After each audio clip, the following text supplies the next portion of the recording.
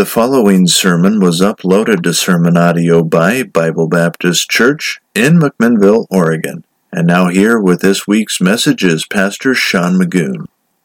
All right, bringing people to Jesus is our title, and our text is found in John chapter 1, verses 35 through 51. If you have your Bible, I invite you to turn there. It would do you much good to look at the text rather than just at this little loudmouth preacher. General William Booth was the founder of the Salvation Army, and he could never be accused of mincing words or doing things half-heartedly. And he said that he believed that if he could hold each young Salvation Army officer over hell for a few minutes, he would never have trouble keeping them motivated about being witnesses to Christ.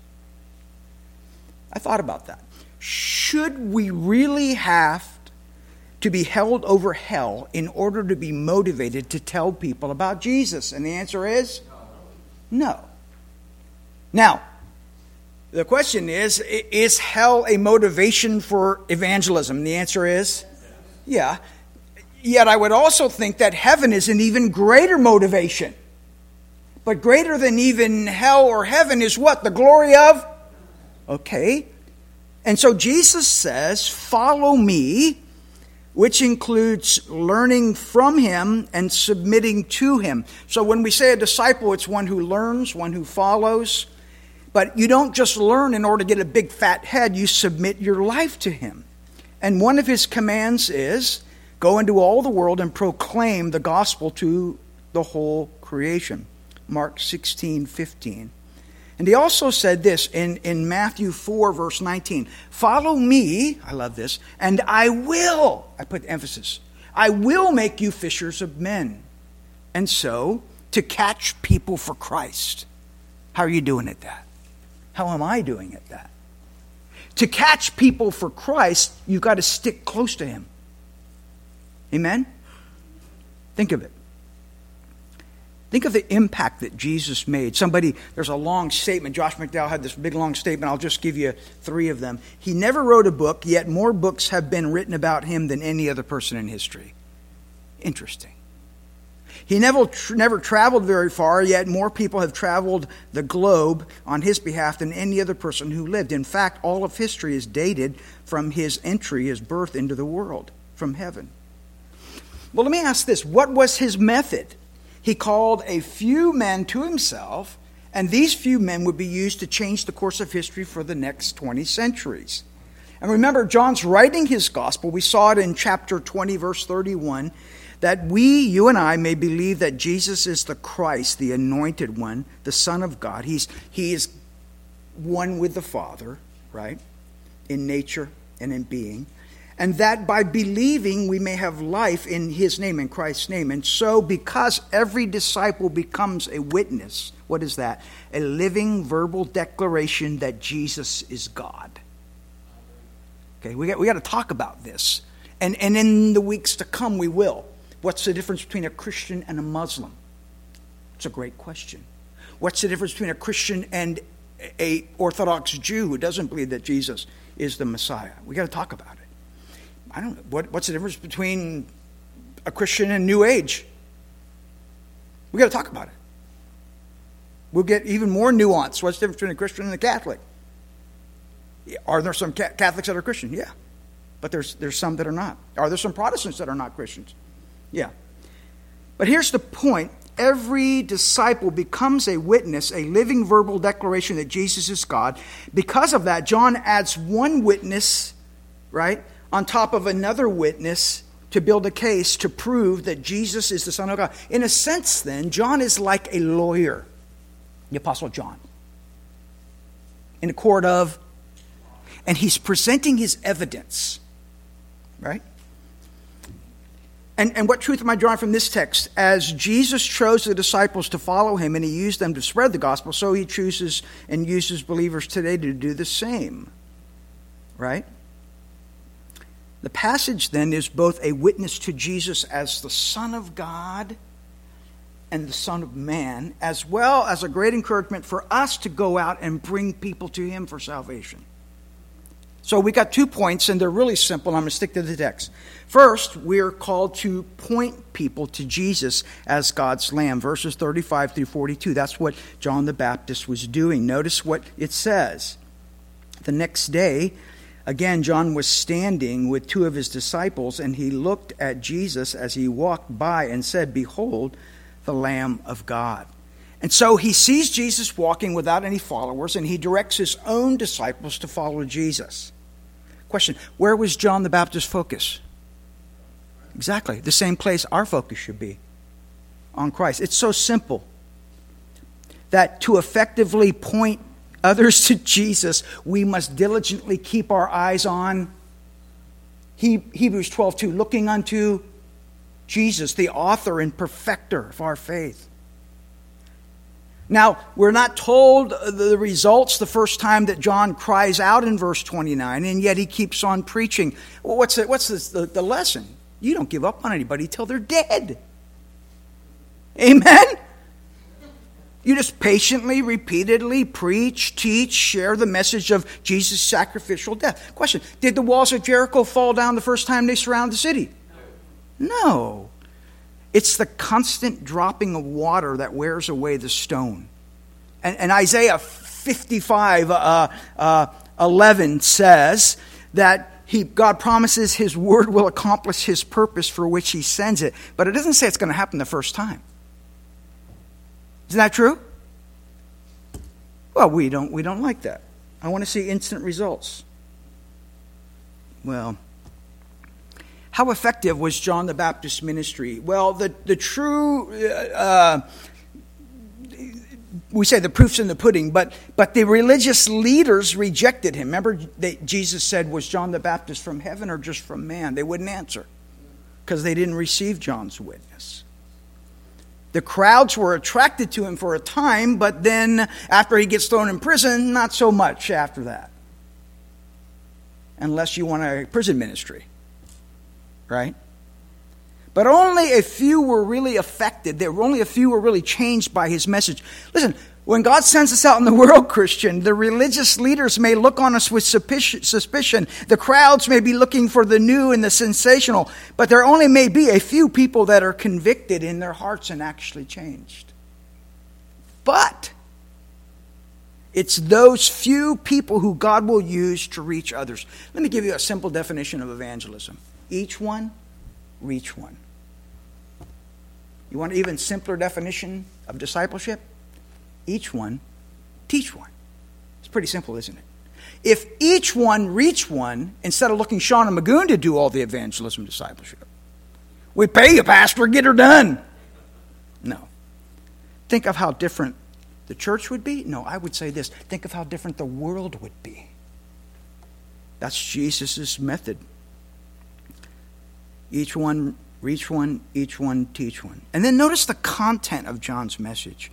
He said, "Behold the Lamb of God." And so he understands that man's most difficult first problem is his barrier to God is sin. And so John keeps hammering away at the substitutionary sacrifice of Christ on the cross who takes away the sin of the world. Remember, we saw that in verse 29 2 weeks ago.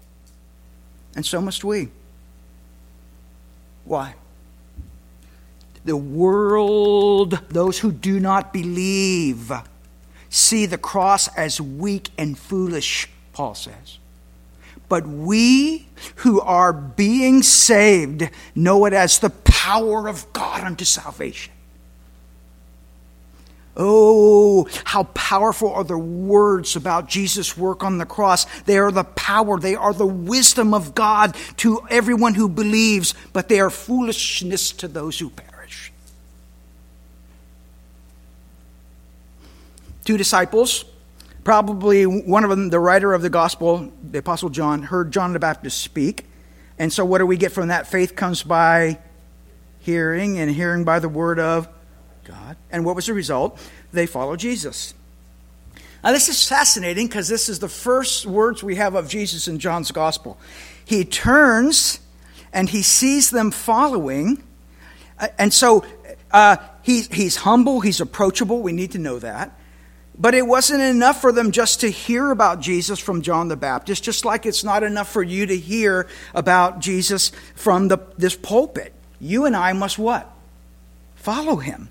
And so what is discipleship? Simply, it's a commitment of your life, my life to Jesus, where we pour out our heart to him. We have a personal relationship with him.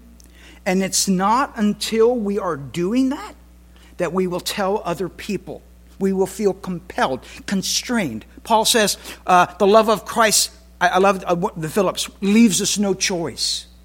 We're compelled, we're constrained to tell other people about Jesus. Think of that. Well, what's interesting is Jesus knew their hearts perfectly, so his question, what are you seeking, was for their benefit, not his. Amen? I love that. In other words, what he's saying is, what are you really after? And I think it was, I'm trying to remember, William Barclay, and he goes through these different groups. Were they like the Pharisees who just wanted to debate about the law? Or were they like the Sadducees who just wanted position and status? Or were they like the Zealots who wanted a temporal ruler to overthrow the Romans? Or were they like the crowds who just wanted to be healed and fed and see miracles? They wanted a Burger King. Or did they sense their need of Jesus because, now listen to this, they'd been stripped of their self-righteousness and they were sick of their sin? You see. Perhaps then Jesus was asking, think this through with me. Are you ready for me to make you what I want you to be? Interesting. Jesus did not ask this question of Judas, who was in it just for the money. Chapter 12, verse 6, and betrayed Jesus in the end. Why would he ask him that? He already knew. He said, well, he wanted Judas to search his heart. He didn't pray for Judas, although he prayed for Peter. We'll see that as we go through John's gospel. But let me not digress. How would you answer the question? What are you seeking? It reveals our spiritual condition. Is it because we want health or wealth or popularity or power? I want to be a celebrity preacher. Pack them in. And then pack more in.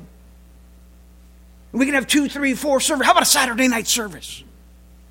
And then I can wear my fancy $300, $400 sneakers and buy my Mercedes or whatever it is, and my Beamer. Really? How about this? Do we want our conscience soothed? I just want to feel better. Sometimes I do that. I pray so I can feel better. I confess. I'll read my Bible so I can feel better. Do we want just to appease the spouse? Well, she just keeps nagging, and so I got to go to church. Or how about this? We want our kids to turn out right. What is my heart set on? Is it Jesus himself? Question really, are you following Jesus? And if so, why? Why? Is it because you love him? Because he first loved you? Interesting. Is it because you want to learn at his feet and know him more intimately? The question is this: is it Jesus, or is it something or someone else? The prodigal, he said, Dad, I want my inheritance. And what did he mean? I wish you were dead so I can get my stuff. And the older brother was no better. He never killed a fattened calf for me, so I can go celebrate with my friends. I don't care about you. I just want to be with them. Ooh. And out of the abundance of the heart, the mouth what? Speaks. Now the two disciples showed by their answer, where are you staying? They said, that they longed to be with who? Jesus. In other words, what they were saying in a sense then is, we like to be able to talk with you alone, away from everybody else when you have time. Think about your relationship with Jesus. Do you talk with him? Do you walk with him?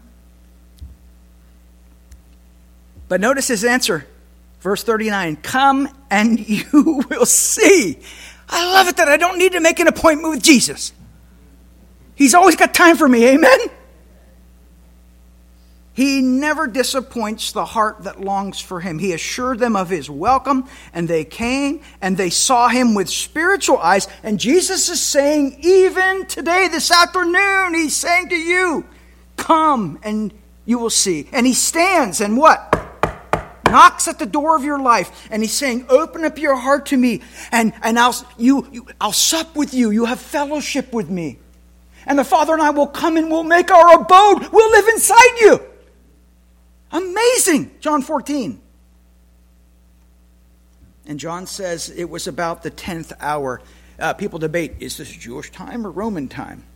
I'll let you work it out. They usually count it from 6 o'clock in the morning, which would have been 4 p.m. But here's the question. You look at the text. Why did John even mention the time of day? I mean, because the day was the dividing line. It was the time when he met Jesus Christ, and that changed what?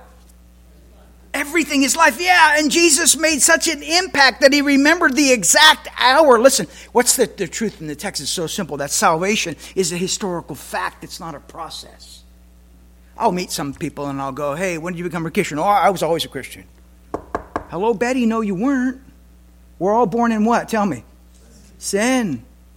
Fast bound in sin and nature's night, right? We thought it last week. I diffused a quickening ray. The dungeon flame with, yeah. So it may take time for the Holy Spirit to bring you to Christ, but when it happens, you'll know it, and most likely you'll remember it. And so they spent the rest of the day with Jesus. Now here's what's profound about this text. What they in the Old Testament waited centuries and even millennia to experience, you and I have available to us every moment of every day. Communion or fellowship with Jesus Christ. Here's the question. I take it as you want, but I'll just let the penny drop. Do we use that privilege wisely, or do we take it for granted? That I can pray without what? Ceasing. That I can live in the very presence of God. Because there's a man in glory. And then one of the followers of Jesus was Andrew, who found his brother and Simon Peter and brought him to Jesus, verses 40 through 42.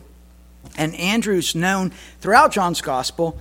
I would love to just do a sermon on this, but he's known for bringing people to Jesus. And why?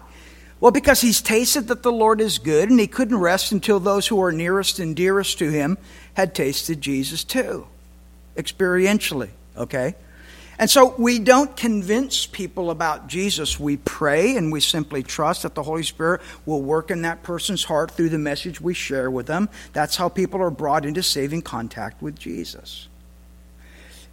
What's interesting about this text is, you got to think, these are brothers. Sometimes we have sibling rivalry. You know, I could tell you about my family, and you wouldn't want to hear it. But you got to use your imagination. Sometimes people don't do this. We don't use our sanctified imagination. Okay? Sanctified. What do I mean? Can you imagine the deep satisfaction of Andrew's heart later on when Peter was being used by the Lord to catch thousands of people for Jesus? Can you imagine the day of Pentecost and he saw Peter preaching and 3,000 people were saved? And he could have said, I had something to do with that. Jesus actually used me to bring him to Jesus. And now look what Jesus is doing in and through him. Listen, I am sure that Andrew remembered this day with great joy. And so the text is simple. You ready? Telling others of and bringing them to Jesus is one of the greatest privileges we have as Christians. There's nothing that compares with it, amen? Well, you say fellowship with Jesus. Yeah, you could be careful here because it's all one seamless fabric. We're not to pit fellowship against service, because if you're trying to serve him without the fellowship, you're in trouble, amen? All right. But if you say, well, I'm just going to fellowship, but I'll never tell anybody about it, how can you do that?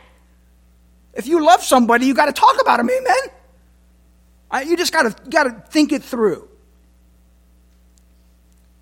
And where does that start? Telling others, with family members, those who are nearest and dearest to our heart. It doesn't stop there, though. We got folks with whom we share the most contact. Who are they? Friends, relatives, acquaintances, and neighbors. Frangelism. Friends, relatives, acquaintances, and neighbors. Frangelism. But I want you to notice something. Andrew was a new believer, wasn't he? You mean he didn't take any courses in evangelism? He didn't read any books. Interesting. It's been said that the early church was told to shut up, while the contemporary church has to be told to speak up. Something's not right, amen? Okay, I was reading this story, and it's fascinating. A man visited another country, but he didn't know the language, and so he went over their short-term missions, whatever, and he noticed, he was fascinated by their evangelistic technique. They were sharing Jesus with people, and people were getting saved. But he didn't know what they were doing because he didn't know the language. And so he asked a young pastor about it, and the pastor gave him a quizzical look and said, we tell them they are sinners until they believe it, and then we tell them Christ died for sinners. It's as simple as that. And so I'm asking, why is it that evangelism tends to wane the longer a person is a believer? I'm asking. Andrew had just heard about Jesus, and he's bringing people to Jesus. We would call it the direct approach. Amen?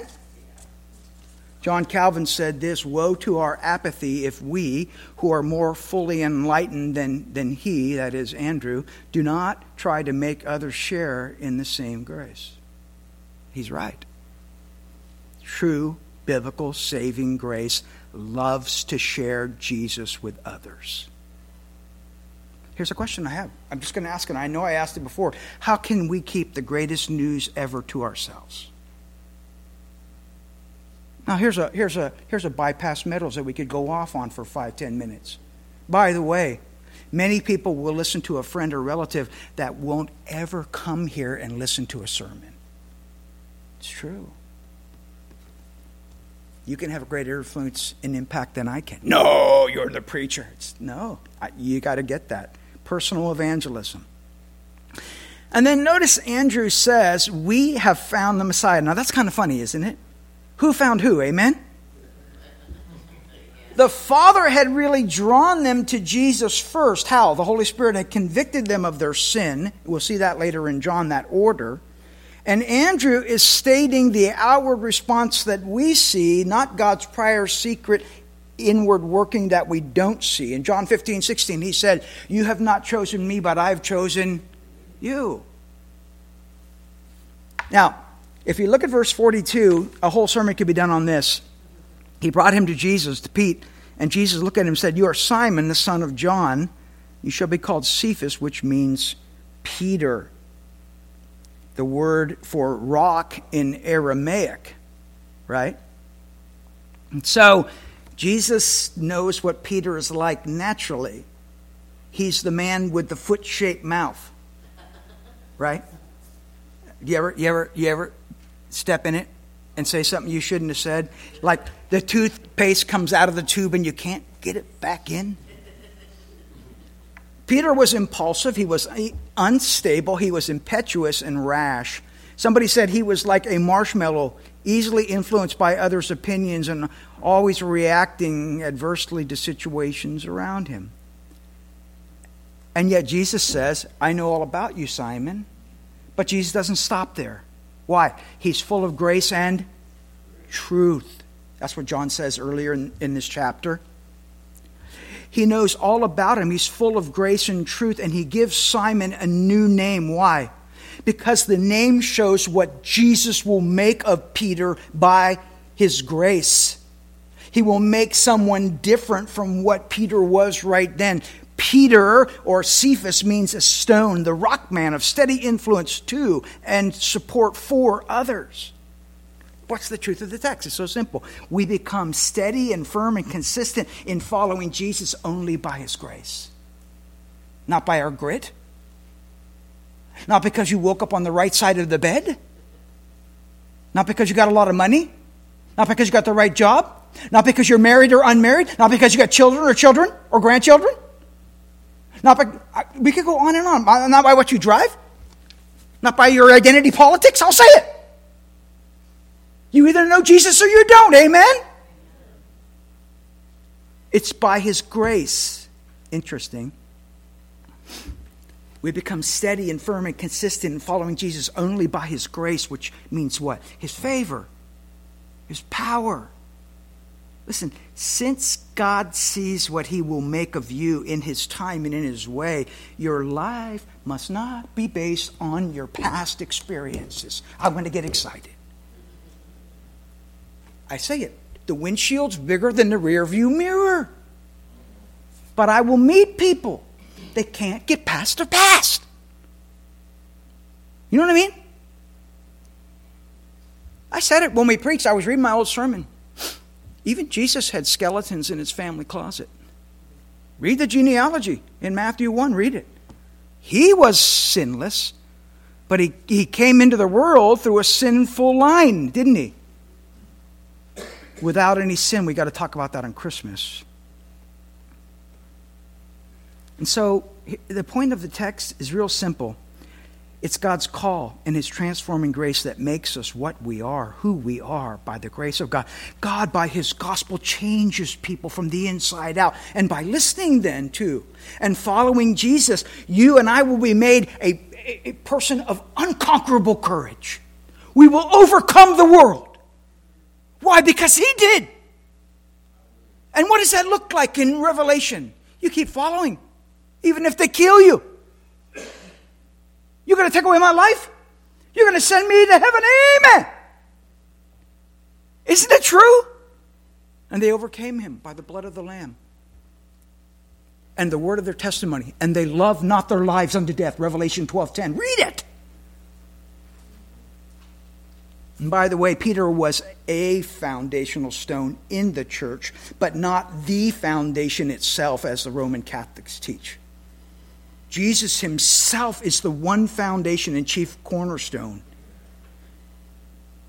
Peter is an instrument, an apostle of the Lord Jesus. And so we point people to Jesus as the Lamb of God. Secondly, we need to realize that the Lord calls different people in different ways. Look at verses 43 through 51 and we're done. I want you to notice from the text the different means God uses in the passage. First, Andrew and John were drawn through John the Baptist preaching. So somebody's going to be hearing little loudmouth Sean Magoon preaching, or Dan, or other preachers, Bill, Pastor Bill, or others, and they're going to be drawn to Jesus. Peter, on the other hand, and Nathanael were brought to Jesus by a brother and a friend. Thirdly, Philip was found directly by the Lord Himself. There was no human instrument used. What's the truth of the text? Do not try to box God in and limit Him to one means. That's what we do. He isn't tied to any one certain method of drawing people to Jesus. Nor has God reached the end of His resources because some preachers are unfaithful to their calling, or some believers are too apathetic or anxious or afraid to bring people to Jesus. Okay? And now when you say, so I could hear somebody's objection, does that mean then that it's okay for preachers to be unfaithful? No. Does that mean it's okay for believers to be apathetic? No. And anxious and afraid? No. Yet it's important to remember that whether He uses an instrument, a human instrument or not, it's Jesus who draws us to Himself. It's Jesus who seeks us out, because He came to save and to seek and save that which was lost. Luke 19:10. It was Jesus who chose us and sought after us when we weren't even looking for Him. I could tell you in my life, He kept sending people. And I kept telling them to hit the road, Jack, and don't you come back no more. But He kept sending them. I couldn't get away from these crazy Christians. I could tell you. They were like ants right now in our house. They were everywhere you go. Jesus, his direct, quickening voice sovereignly called Philip. He said, "Follow me."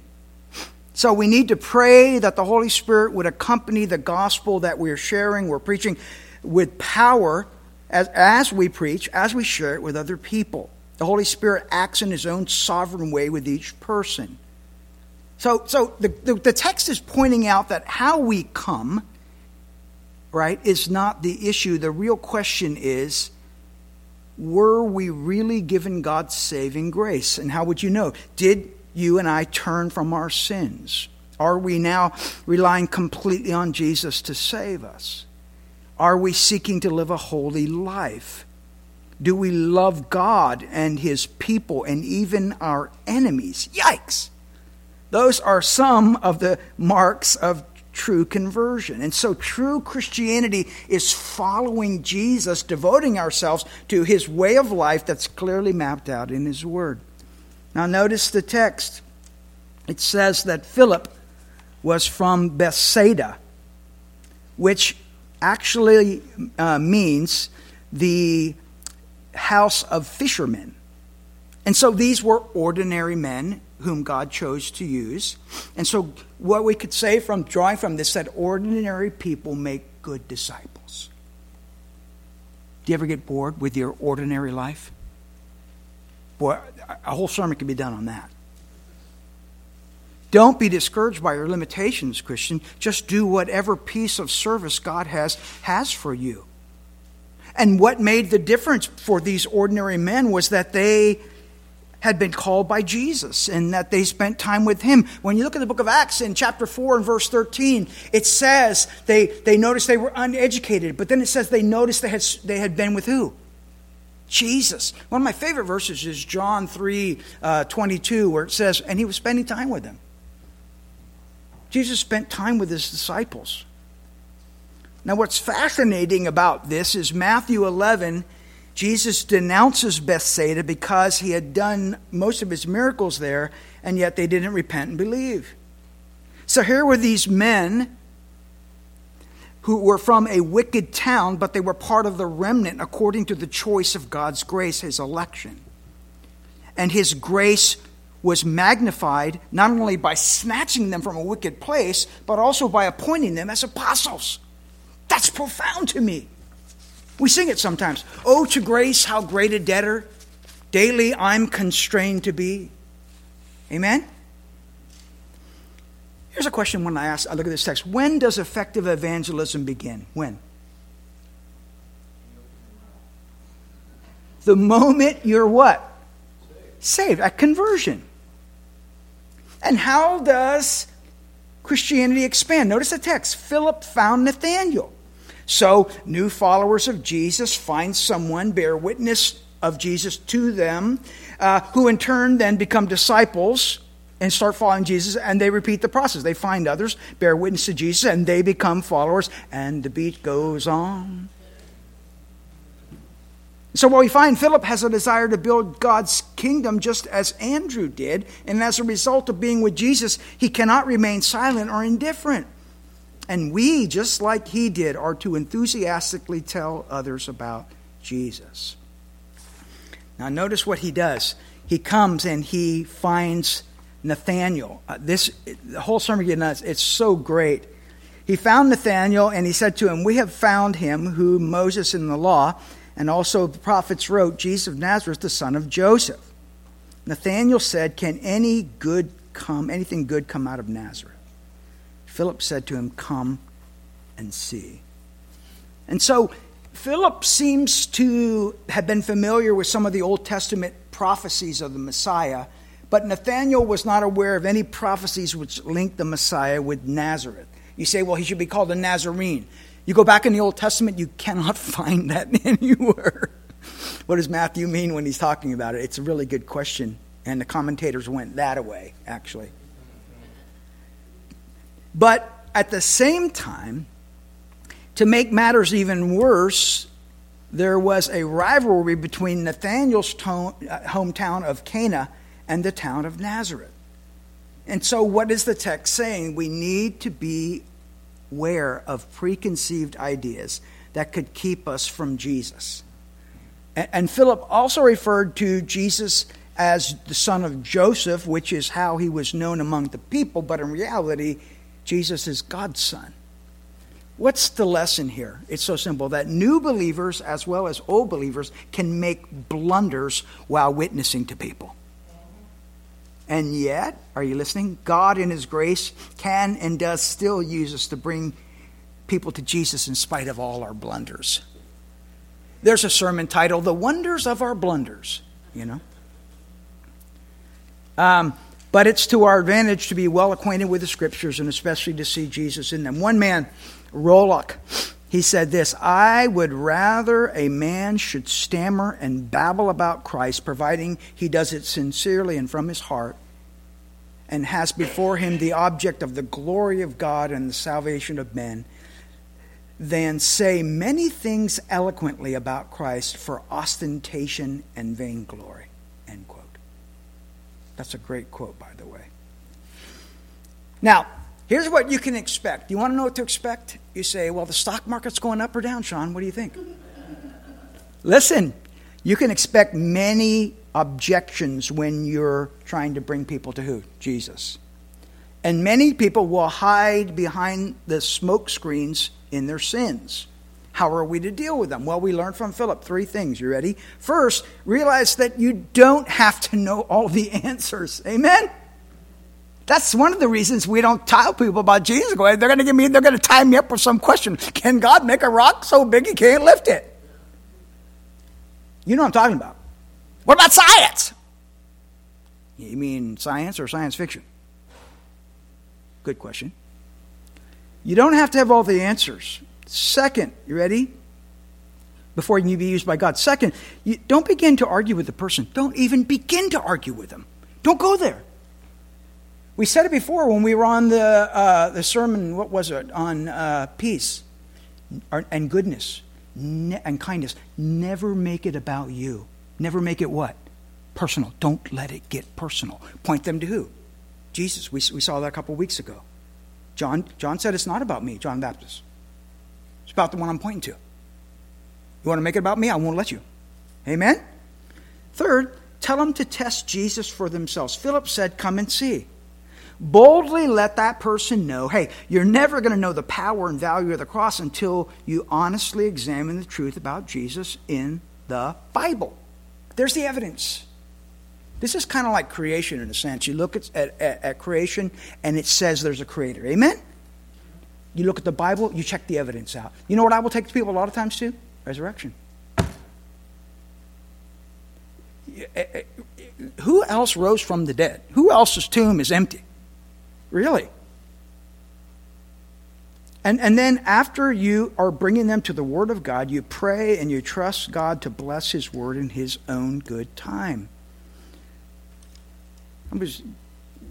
Somebody said this, very few are moved by reasoning and argument. Even fewer are frightened into salvation.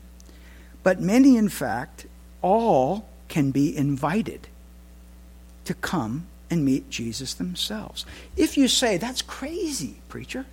He's not here in the flesh. How can I bring them to Jesus? Let me tell you, as you share with them in His Word, and the Spirit makes Jesus real to people, they will know that He's alive. Question, how did you get saved? Well, it can't happen with so-and-so. You don't know my relatives. I could see God scratching His head, if He had a head, or Jesus scratching His head, stroking His beard. Yeah, I can't do anything with Aunt Mildred. She's beyond hope. You're laughing, aren't you? But you think about it. You think about the one person in your life that will never get saved. Maybe a child or a grandchild. Maybe the neighbor. Maybe the boss. I don't know. Maybe the president. However you want to go. Or the president-elect. Whichever. Think about it, Christian. And then notice how Jesus commends Nathanael in verse 47. Notice, Jesus saw Nathanael coming toward him and said of him, behold, an Israelite indeed in whom there is no deceit. Interesting. No deceit. He's not flattering him or puffing him up. He's just showing him that he knew his heart completely. We'll see that at the end of chapter 2, which means that Jesus also knew of Nathanael's objection. Can anything good come out of Nazareth? In verse 46. But notice that Jesus doesn't even mention his objection. I love that. You know, that's what we do sometimes. Somebody's got a negative criticism and objection, and we focus on that. We're sin sniffers. What's that I smell? Something stinks around here. We got a critical spirit. And we're focused on the negative. He didn't do that. He didn't do it. And then also, notice, Nathanael had no guile. It doesn't mean that he's without guilt or that he's sinless, no, but he's a straightforward guy. He was a true Old Testament believer, awaiting the Messiah's coming, and the word for guile or deceit, it meant bait for fish or a snare before it came to mean deceit. And the context here, verse 51, shows that Jesus is thinking about Jacob in the Old Testament, who came with deceit and stole his brother Esau's blessing. Genesis 27:35. And what Jesus is saying, let's get to it simply. Nathanael is all Israel and no Jacob. He is a man of integrity of heart in God's eyes. He's trustworthy with other people. He's got a sincere heart, not a crafty one. He's got a heart which God's grace alone can give. And we need to pray that God would give us an honest, sincere, childlike willingness to follow the truth wherever it leads us. Do you hear me? To use all the light God has given us in His Word, in our conscience, in our mind, to have a simple, wholehearted desire to be guided and taught and led by the Holy Spirit. And then Nathanael wants to know, in verse 48, how does Jesus know him? Look what he says. Nathanael said to him, "How do you know me?" Jesus answered him, "Before Philip called you, when you were under the fig tree, I saw you." And so it's believed that in the shades of the fig tree was used for prayer and meditating on Scripture. And if that's true, and it probably is, Nathanael's the opposite of the Pharisaical hypocrites who love to pray in public streets and marketplaces. And what is Jesus doing? He's displaying his omniscience. What is that? That he knows how much? He knows all things. He's just displaying that to Nathanael, right? He had seen Nathanael in secret. And Nathanael wants to know how. How'd you see me? The text is really beautiful. Jesus knows us better than we know ourselves. I wonder, does that cause you to get the ibby-jibbies when you sin and you know He's watching you? Interesting. That's a horror to unbelievers. It's a comfort to believers. I say, oh, that we would desire to know Him more. Let me ask you this. Did Nathanael think that he was alone under the fig tree? Was he? Question. Do you ever think that you're alone when no one's around? One of my favorite verses, John 16:32. You will all forsake me and go away. And He said, I am alone, but never alone. What did He mean? The Father's what? With me. How many times? All the time. Listen, know that Jesus' eye is on you for good, Christian. Proverbs says the eyes of the Lord are in every place. Now here's what's beautiful about this. You got to see sovereign grace. That God had prepared Nathanael's heart. And how do we know? Because Nathanael comes to Jesus. And at Jesus' simple words, Nathanael believes there's not one miracle done. Isn't that true? There were lots of people, multitudes, who followed Jesus. You know, they saw miracles and they ended up concluding He was doing it by the power of Satan, Beelzebub. But what's the difference here? He hears the word and he's effectually what? Drawn to Jesus. You know what the difference is? It's the sovereignty of God's grace. A lot of people don't do that. They don't like that. Sovereignty and God's grace. Sorry, you just destroyed the so-called free will of man. I will tell you, if Jesus could tell Lazarus to come forth from the dead, then He can certainly give spiritual life to sinners. Hey, amen. I got one. Amen. I went like saying sick 'em to a bulldog when you say amen to a preacher. Now notice Nathanael responds, Rabbi, notice what he says, you are the Son of God, you are the King of Israel. So Jesus is the anointed one. He's the Son and also the King of Psalm 2. What is John doing? Again, he's a lawyer, And he's piling witness on top of witness. Nathanael's witness on top of Philip's witness in verse 45, on top of Andrew's witness in verse 41, on top of John the Baptist's witness in verse 36 and 29. And so Nathanael acknowledged Jesus to be Israel's king, to whom he submits as a true Israelite or believer. Okay? What's interesting is that Jesus didn't refuse to be called Israel's king here, but later on in chapter 6:15, he did refuse to be made king for their own selfish purposes. And why? He said, my kingdom's not of this world, chapter 18, verse 36. It's also interesting, a bypass meadow here, that the disciples' reverence for Jesus deepened as they got to know him better, and so should ours. We are to be constantly growing in grace and knowledge, our understanding of who Jesus is and our reverence for him, our worship of him. Tell that to the Jehovah's Witness. Tell that to the Mormon. Jesus received worship. He could not do that if he wasn't who? God. Amen. His question in verse 50 is really fascinating. Jesus answered, because I said to you, I saw you under the fig tree, do you believe? And it expects a what? Yes answer. You will see greater things than these. And so he gives Nathanael a promise that he was going to see greater things in Jesus' omniscience. In other words, this is just the beginning of Jesus' ministry. And you will see is in the plural. It's addressed to all the disciples. And so Jesus is shifting Nathanael's focus from his omniscience to his role as a mediator between God and man, the one who brings heavenly realities down to earth and by whom we are given access to heaven. And so Jesus is the bridge between God and sinners. He's the only way to God. John 14:6. I am the way and the truth and life. No one comes to the Father except through me. And he's alluding here in verse 51. He said to him, Jesus said to him, truly, truly, I say to you, you will see heaven open and the angels of God ascending and descending on the Son of Man. He's alluding to Jacob's vision in Genesis 28, where Jacob sees the ladder with angels descending and ascending on it. And heaven then, the point in heaven is unattainable, as the towers of builders of Tower of Babel found out.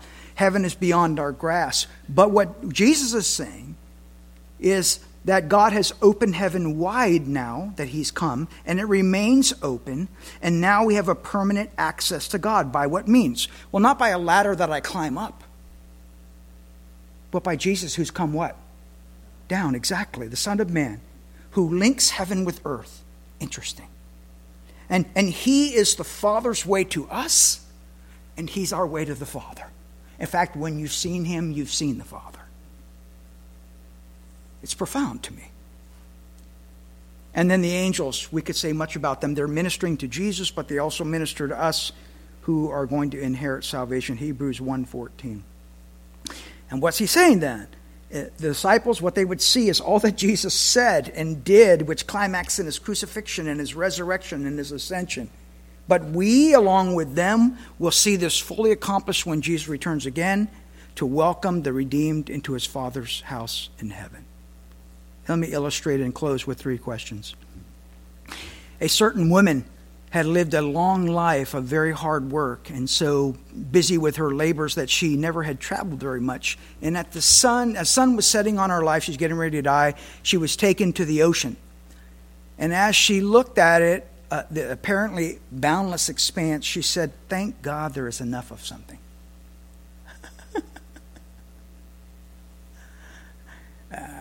And we apply that to what we have in Christ, we too will say, thank God there's enough of the Savior. Amen? He's infinite, and his infinite love will enfold for eternity. We will always be surprised. We will always keep growing in the knowledge of his love. Yes, his power and his mercy and his strength, his transcendent, all of these will keep unfolding for all eternity for us. All these infinite experiences are bound up in Jesus' statement to Nathanael and to us. And the title, the Son of Man, speaks of his humility and his humanity, but also his deity as the King of Kings and Lord of Lords. And yet it may also clarify for Nathanael not to expect Jesus to set up a physical, political kingdom on earth at his first coming. That's going to happen in his second coming. And like the disciples then, we're going to receive greater proofs of Jesus' lordship as we follow him. 3 questions and we're done. What are you seeking? Everybody's seeking something. What are you really after in life? Question, does Jesus know? But he wants you to know. He wants me to know what we're after. Because you see, if it's not really what we should be after, we need to scrap it and have a course correction. Amen?